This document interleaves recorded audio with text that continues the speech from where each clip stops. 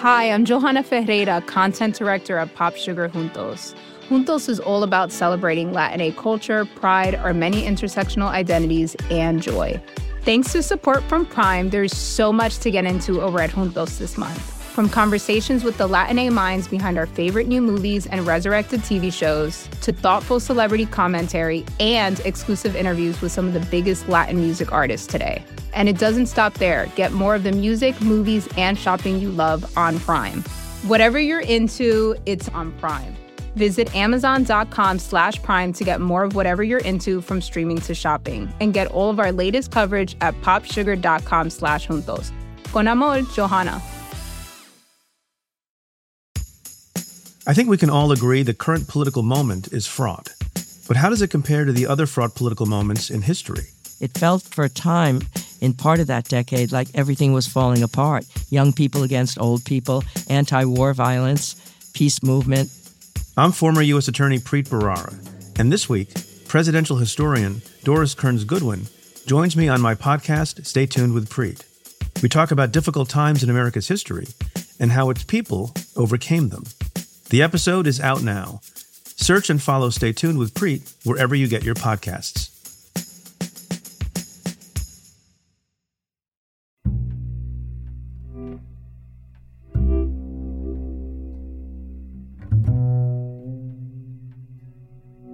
There was a gentleman who had been living there for quite some time and had been without heat since the previous November, and that was actually around the last time that he'd been seen live. This is Kathleen Vernon. She's the coroner for Albany County in southeastern Wyoming. In 2012, she was called to a small cabin out on the prairie, not far from Laramie, where she lives. And one of his family members had finally called in to the sheriff's department to go check on him. And they had found that he was no longer living. It was January and 32 degrees inside the cabin. What they found was basically a mummified body. When Kathleen got the body back to the lab and began the autopsy, things got even more bizarre.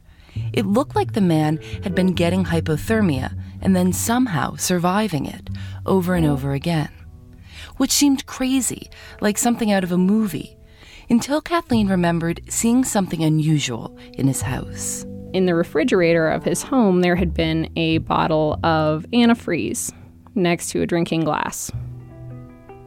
You know, it's kind of a weird place to keep antifreeze. I don't generally keep things like that in the fridge. And as it turned out, he had ethylene glycol crystals in his kidneys, which is what happens when you consume antifreeze. The active ingredient is ethylene glycol. So the theory that we came up with was that he had been intentionally consuming antifreeze to keep himself from freezing, from dying of hypothermia, and that for at least a while it had probably worked. What did you do when you figured this out? So I called my mom. I'm Phoebe Judge. This is Criminal.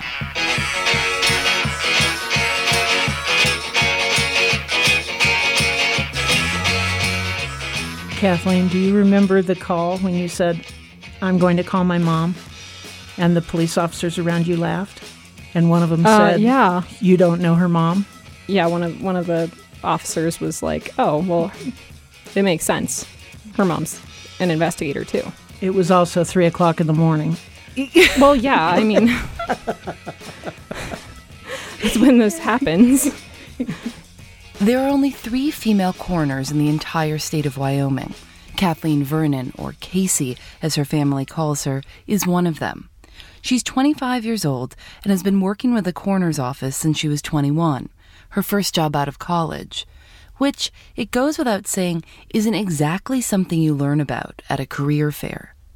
So you can't help but wonder, how did she get to this point? We perhaps exposed Kathleen to life situations that 99% of people never see or hear about.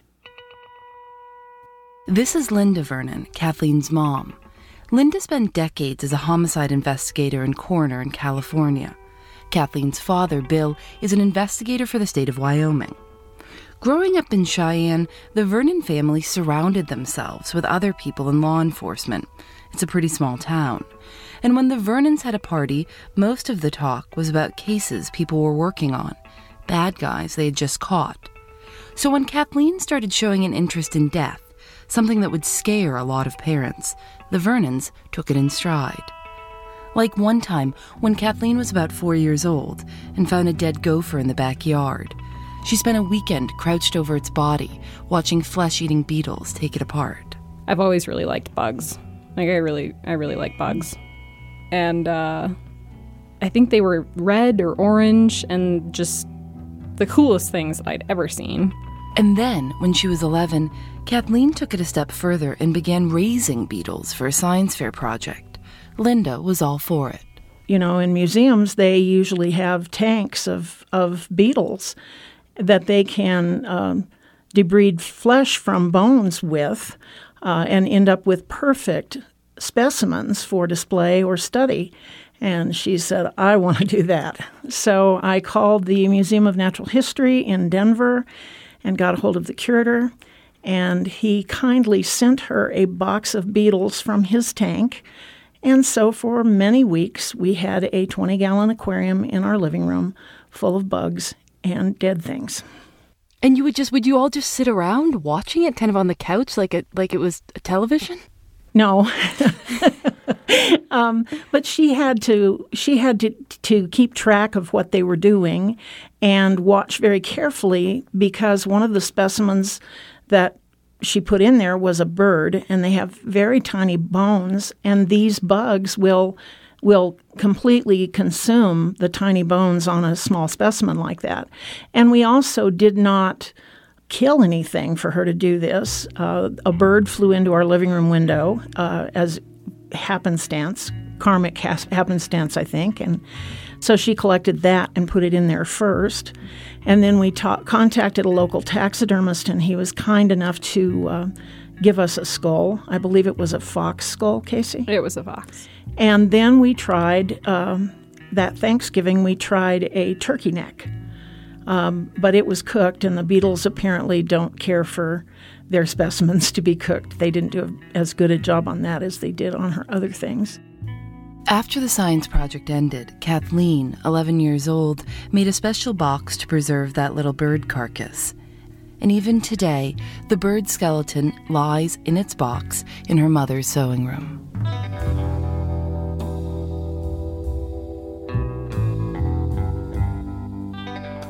When Linda gave birth to Kathleen, she stopped working as a homicide investigator and coroner. But she couldn't actually give up the work she loved so much. So she began writing for police trade publications like Police Magazine and Police Chief Magazine. Once, Linda was writing about blood spatter and recreated a crime scene in the house with real blood, her own blood. I went to visit our family doctor. I explained what I was doing and asked him if he would draw a vial of my blood for me to use, because I certainly wouldn't have wanted to use an unknown specimen of blood, for example. And you get best results with the real thing, so my blood was the most, the best way to do this. So he drew me a vial of blood, and I set up a crime scene in the back hall of our house and did the blood spatters and one-to-one photographs while Casey was gone from home. And when she came home, I think everything was pretty much gone. And what did you say to her? What did you say to Kathleen when she was a little kid? How did you explain to her that there are people who do bad things sometimes and they can result in terrible injury or in death? Pretty much exactly that way. My husband and I both strongly believe that if a child is intelligent enough to formulate a question, they deserve a truthful answer. And that is what she always got. Life is often not very pretty, but by the same token, it is often extraordinarily beautiful, and we tried to impart both those things to her. Eventually, Kathleen moved out. She went to college. But unlike a lot of kids, Kathleen didn't leave her childhood interests at home. When she was in school, she called up the county coroner and told him she wasn't afraid of gruesome things. She said, "I'm not afraid of death, and I'd like to go out on a call with you." I had just turned 21. It was like 6 days after my 21st birthday. And he called me. I was at a concert in town. And he said, we have a call. Do you want to go? And of course, I think I knocked my chair over getting up to leave. That night, she saw her first dead body. The coroner gave her a camera and told her to take photographs of the scene. It was a man who died of a stomach bleed. And I thought it was just the most fascinating thing I'd ever seen, because I realized that you could piece together what this person's life had been like from the things that were in his house, from, his life in a holistic sense, what day-to-day life was like, down to what was that last night like. After that first body, she was hooked. Now she works for the county. The coroner is an elected position, and she's serving her first term, about to run for re-election. Kathleen says she gets about 80 bodies a year. But the weird thing is that the work isn't steady. She'll have multiple bodies in the same day, and then nothing for a month. It turns out that people die in groups. And I know that there are smarter people than I who've tried to figure out why this happens. I think the old wives' tale is that it's the moon. And there may be some truth to that, or it could be complete hocus pocus. Maybe it's the barometric pressure or the tides or who knows what. But there seems to be some sort of grouping that happens. She says a lot of people in her field don't talk about their work with outsiders. It's just too sad, too morbid and depressing. So Kathleen feels lucky she can turn to her mother for support. And while Linda's tough, there have been cases that even she can't shake off. One in particular was the only child of a farm labor family, and the father was gone. It was Christmas morning. The baby was 3 months old, and it was probably the hardest day to have to be there with that woman until I could find someone who could come and be an advocate for her. That was a very tough day. I was directly involved in the investigation of the homicide of 2 FBI agents, and I remember that day very vividly. I was on scene when 2 El Centro police officers were murdered in the line of duty. I remember that day. But you keep those things, like I explained to Casey, you keep those things in little boxes, and you shove them down as far as you can, and every once in a while you take them out and look. And I think it keeps you honest.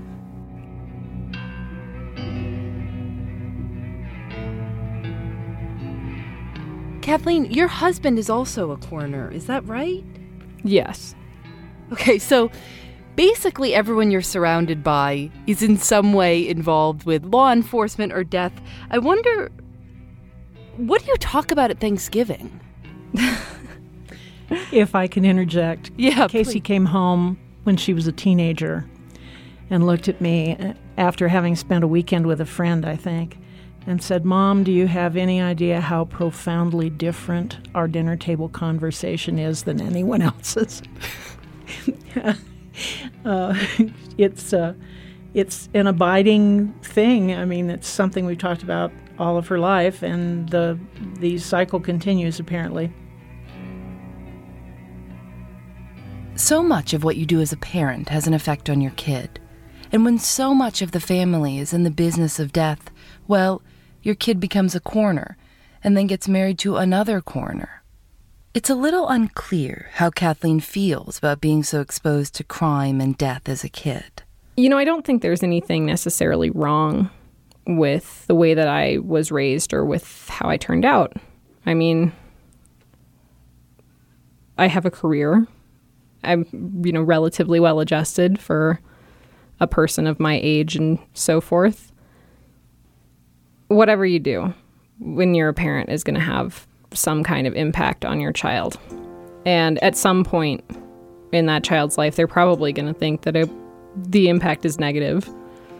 All you can do is do the best you can. So the big question now is, how much will Kathleen expose her own child? And it's not hypothetical. She's 8.5 months pregnant. She's due next week.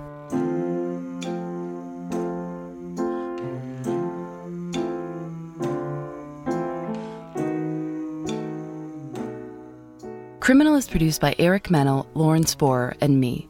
Julianne Alexander does our cover art. Special thanks to Becky Martinez. If you like the show, you can subscribe on iTunes. You can get in touch with us at thisiscriminal.org or on Twitter @CriminalShow. I'm Phoebe Judge, and this is Criminal.